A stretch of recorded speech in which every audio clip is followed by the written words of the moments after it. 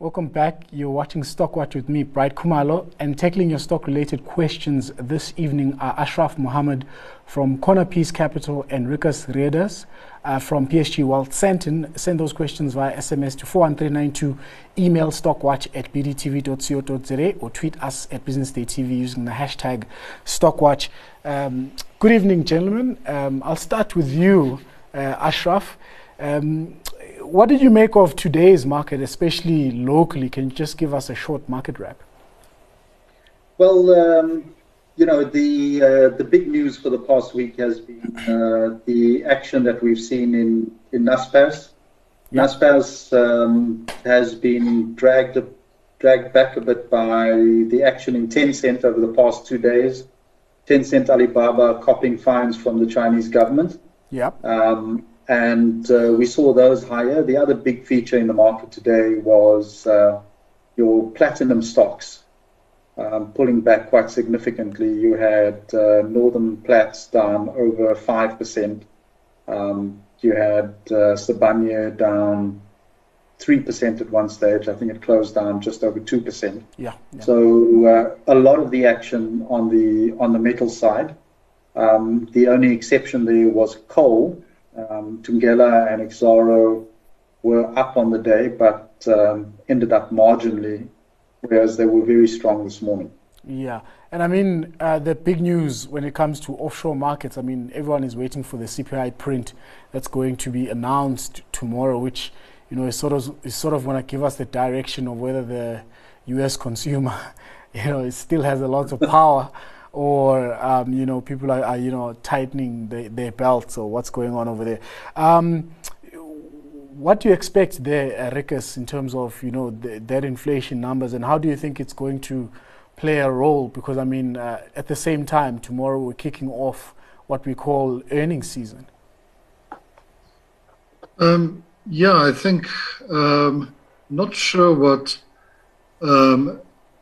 tomorrow's announcement is going to bring, but I think as we go further along, the next announcement might actually surprise to the downside if one takes a look at what's happening with things like freight rates in the US, the falling commodity prices. So I'd be hesitant to say this is as high as we're going to get on inflation, but I think your risk is, if you want to forecast, you might be a little bit too high at the moment. Yeah. But as to what tomorrow is going to be, no idea. And also not quite sure how the market will react. It will react, and a day later, it will probably react in the opposite way, and that's just the nature of things. Yeah, and I mean, you look at those averages done by, economists that are tracked by Wall Street Journal and Bloomberg. All are saying they're expecting a peak inflation of 8.7% tomorrow. So I don't know, man. That sounds CPI. Sorry, the CPI number. That sounds a little bit high and a little bit scary. And but on the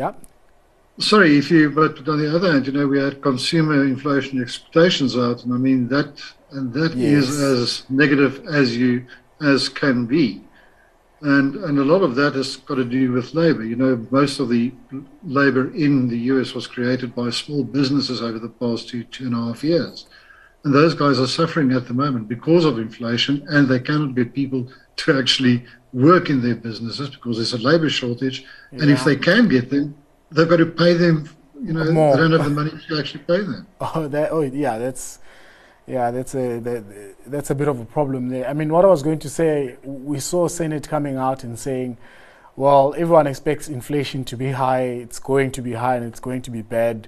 But what we saw in the futures market, we open now, but what we saw in the futures market is that, they turned from being, the S&P 500 was down 1% to being flat on the bad news. So I was a little bit confused as well. What did I miss, in that announcement? But let's jump into our stocks for today. We've got a question from Fatai on email, who says, "Hi, can I please ask the panel's view on Tongaat?" Obviously, there's going to be someone asking about Tongaat. Yesterday, up 15%. Today, up, I don't know what, 37%, something ridiculous. Are you watching that one, Ashraf? And any comments on what's going on there, or could be perspiring? Yeah, look, it's not one I'm watching closely, but there is a lot of sale of assets and restructuring of the balance sheet. Yeah. So for those investors who are playing the restructure of Tongaat, there will be opportunities. It's not a great environment to be selling assets. There's a global recession. Liquidity is being drawn out of markets, so less money to go around. So unlikely your buyers are going to pay up for assets. Yeah. And given the risk with load shedding to the South African economy, I think any foreign buyer who comes in and purchases an asset in South Africa is going to want a discount relative to its offshore peers. So when you look at all of that, I'd say your upside on Tongaat in the near future is capped. Yeah, and if you're saying, it's not a good time to be selling assets, I think I'll emphasize and say it's never a good time to commit any sort of fraud. So maybe that's the lesson there. Do you follow Tongaat at all, Rikus? Not really. Obviously, I think the catalyst for the price move was the disclosure of a 10% investment by, I'm not quite sure who the foreign company is, but obviously that's sort of lit the spark underneath the share price. But as I should have said, even if it does go up another 15 or 20% in the end, you're still sitting with Tongaat. Yes. And I don't want to sit with Tongaat as an investment. Yeah. So if I can just add in, Bright, if you look at the situation at Ascendus, there you had essentially what is a vulture fund coming in and really picking out the best assets for themselves to the detriment of shareholders. Existing shareholders. And so when they say there's a foreign investor, don't assume that there's a natural unlock of value for shareholders. Yeah, it could be just a person with great negotiating tactics and a lot of cash. And I mean, if you're crippled by debt, like in the case of Ascendus, you have no choice but to sell, unfortunately, as those covenants come due. So we have a question here from Katleho. Says about 6 weeks ago he bought Aveng shares. So I guess he's asking us about Aveng, and he says any thoughts are welcome. Do we follow Aveng? Do you follow Aveng, Rikus? Yeah, I do. And they've had a nice little rally over the past 1 or 2 weeks. Not sure why. I think it's obviously the background to that is also a turnaround story. Maybe the talk of a emergency electricity plan forthcoming from government are whetting people's appetite on the prospect of investment in infrastructure, which would obviously suit somebody like Aveng, but nothing specific that I'm aware of as far as the company itself is concerned. And Ashraf, Aveng? No, I haven't followed it recently, but I agree with Vickers. It's going to need a pickup in infrastructure spend to support its revenue line and the current market cap. Yeah, and you're not convinced at this point?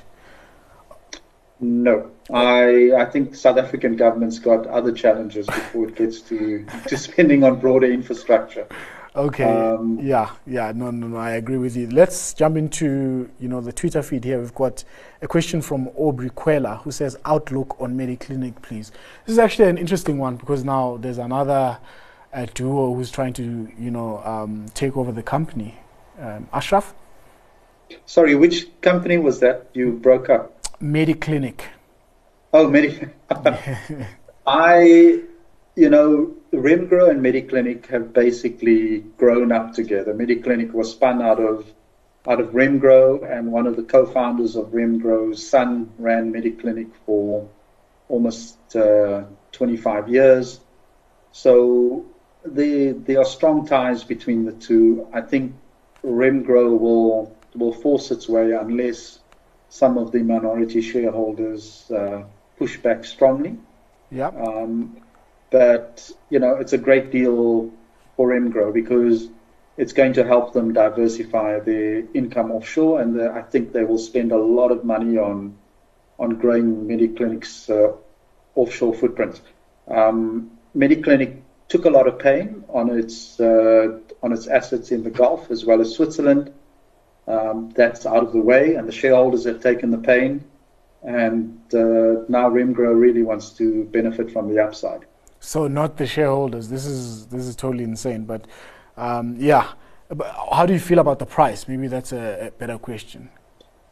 So leading on from my last comment, I think that the shareholders are being shortchanged. Okay. At these levels, even though it is a reasonably good price in the current environment. But if you look forward 2 to 3 years, they're playing in the right sector. They've sorted out their balance sheet. They've sorted out operations. So it's now time for the shareholders to see the upside. Yeah, and I mean, first of all, let's go back to the new base price. Maybe we're talking 222. I think that's the right number. And Rikus, any further comments on Mediclinic before? No, I totally agree with Ashraf. It's if Remgro can push it through, it's a very nice deal for them. That's what they're supposed to do: is pick up assets that have the potential for growth. If you're somebody that's bought at 50 Rand or whatever a month or two ago, you are smiling. If you were taking a look at that sector and the companies specifically, and as Ashraf said, turn the corner and waiting for growth to come back, obviously you've now lost out on that opportunity. Someone asked a question here saying, kindly go through Discovery Health for me. I'll start with you, Rikus. Well, looking at the share price, looking at its current earnings, it's expensive if you compare it to other similar companies. We were talking about TymeBank and the prospects of that going forward, considering the money they are putting into it and the time it might take for that to actually become profitable. So you have a share price that's pretty dear at the moment. You've got the uncertainty of what is a huge or what is a big investment for them that is going through some teething problems. The bank, yeah. In a market that's not at the moment that excited about a business which depends also to a very large amount on what their investments in the market are doing. So not for me at the moment. Ashraf, at 129 rands per share, it's trading at the same price. I think, I was 3 months in my career, 11 years ago. This is where it's trading. Yeah, but it's insane. What is Mr. Market trying to tell me? Look, I think it is large. In South Africa, the business is ex-growth, and the bank, the Discovery Bank, is struggling. It's in a very competitive market. It's they're hoping that to capture their healthcare client base, but unfortunately that client base is deteriorating because of the increasing cost of health and the state of the economy. So that's worked against them. Second thing is, you've got a US business that they're trying to grow, and the US economy is vacillating right now. And then they've taken a fairly big bet with Ping An in China. And we all know what's going on in China right now. Yeah. So I think all of that uncertainty is definitely going to cap the upside on Discovery over the next 3 to 6 months. Yeah, no, it's definitely not easy for Discovery, to say the least. We have another question asking about Ethos Capital. You follow Ethos Capital, Rikus? No? Yes? A little bit. I mean, a large part of their, shall we say, value proposal is the investment in Brait, if I'm not mistaken, and that, and as you know, Brait possibly turning the corner with Virgin and what's Iceland and so forth. So not bad if they, as an investment company, keep on getting a return on their assets itself, but it is dependent, as I said, on the performance of the underlying. Yeah, and you, Ashraf, I know your thoughts on private equity firms is very firm, to say the least. Look, it's as Rikus has said, Virgin and the total investment in Brait is going to be key to their future. They have a couple of underlying funds which are SA exposed, and we know where the South African economy is.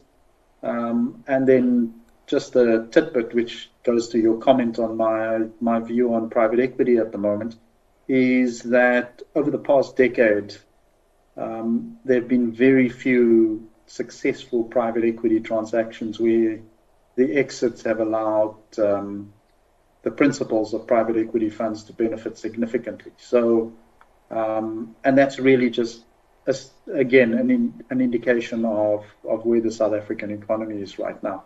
In fact, in the US and Europe, private equity funds have also struggled over the past decade. And it's happened over the last 3 years where many of them have actually had to roll over some of their funds that were expiring in 2020 and 2021 because of COVID, and they were unable to get decent exit values. Yeah, I mean, if I had the choice to buy, a private equity firm, a listed private equity firm, I'll look in the US and I'll definitely make sure it's, diversified, and it's one of them that I mentioned in that book. What is it called? Barbarians at the Gate, because they seem to have survived a very long time. Yeah, and if the Lindy effect is anything to go by, they should be here tomorrow again. So I wouldn't be betting on a local PE firm. Yeah, so Bright, my last comment on that is if you look at one of the biggest private equity firms in the world, Blackstone. Yes. Where are they spending most of their money? Outside in of property. The US and in property. In property outside of the US. Yeah. So that's where they see the growth. So they're becoming, part of the business is going to be a REIT. Yeah, look, I think it's now 66% of their earnings or something ridiculous like that comes from just property. And they own almost like half of New York property alone, which is insane on itself. It's crazy. We have a question on Glencore. Does the panel have any thoughts on Glencore? Yeah, I like it as a business, despite all their troubles with fines, etc. I think their nickel business has got significant upside, just given the green evolution we're going through. They're reopening copper mine in Zambia. That break-even at copper mine is $2.50 per ounce, and they've obviously got the cobalt business, which we have in all our cell phones and other electronics. So to me, still a fair bit of upside over the longer term. I do a weekly chart on commodity prices in rands, and I still see plenty upside for most of the listed commodity stocks. Okay, fantastic. Any different view there, Rikus? You're smiling. Well, I'm very glad Ashraf is bullish on commodity prices, sort of, shall we say, over the medium term, because, it's not Glencore specific, because I agree with Ashraf on the Glencore scenario as well. But, yes. If we can get China to stop its COVID policy, which I think is, that's either going to be their policy indefinitely, and if that's their plan, it's a very bad plan, or at some stage they will have to realize you cannot lock down their economy indefinitely. So if that changes and we can start getting a little bit of growth coming out of China again, obviously good for commodity, which spills over into Glencore and a lot of other similar type of businesses. Diversified miners, whether it be Glencore or South32 or whatever. Okay, fantastic. We've got a question on Twitter from Matthew Proctor, who says, hey, Bright, does the panel have any views on traditionally good dividend-paying stocks that have been beat down but offering good yields that should rise in the next couple of years? So that's very specific. You're looking for a beaten down, high-paying, high-yielding stock, which sounds like a unicorn right now. Any unicorns you're looking at, Ashraf? I would look at Investec Property Fund. It's got a yield of over 9%. The Investec Property Fund, the local one or the Australia one? Because you have to be specific. No, the local one. Okay. It's got European exposure. Yes. And it's expanding its offshore revenue base. So you can expect it to be, I think in 2 years from now, they're targeting around 60% offshore earnings. Equitas, which is one I recommended. And then if you're brave, then, you can buy my stock pick for tonight. Okay. Because that's yielding 16%. But even if you cut the yield and you cut the earnings, as I've done, and it's a 12% yield at current prices, then no-brainer. Don't give that one away. And your pick, what would be your pick? High-yielding stock that's looking good right now as a long-term buy. Okay, can I get a little bit philosophical, very, very, very quickly? We don't have that much time, but I'll give that to you. without going into a specific stock, but what we are seeing at the moment globally is that, strangely enough, companies with strong balance sheets are under pressure, and companies which are in favor are those with a predictable income stream and predictable margins. Go and take a look at those historic companies with good dividend yield, and that's where you'll find your protection in the current market. Okay, fantastic. Stock picks for the evening, Rikus? Sun International, and basically because I was looking at sectors globally and over here, and the only sector that looks marginally positive is obviously tourism. Southern Sun specifically, it's got the backstop of the online gambling side, plus obviously their company itself has said that they're basically back to pre-COVID, lots of operational gearing, and if we do get an influx of tourists from Europe over the next 6 months as they approach winter and they are sitting without power, that will only help Sun International as far as the cash flow is concerned and paying off the debt. Yes, even though I've never heard of Europeans or Americans coming to South Africa to gamble, that might be a nice gamble. Ashraf, your pick for the evening? Well, my pick is Exxaro, and that's really on the back of the coal price. Yeah. So, as I said, I've been following commodity prices in rands. Coal is up threefold over the past 12 months, and even if you punish them on cost, you punish them on lower production numbers, etc. My absolute worst case scenario is they pay a dividend that gives you a 12% yield. So there's a good margin of safety there. I think there's a pretty decent margin of safety in that stock. Okay, so Exxaro and Sun International. Thank you very much, gentlemen.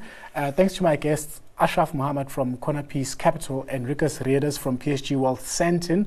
Stockwatch is back again tomorrow, same time, same place. Have a good evening.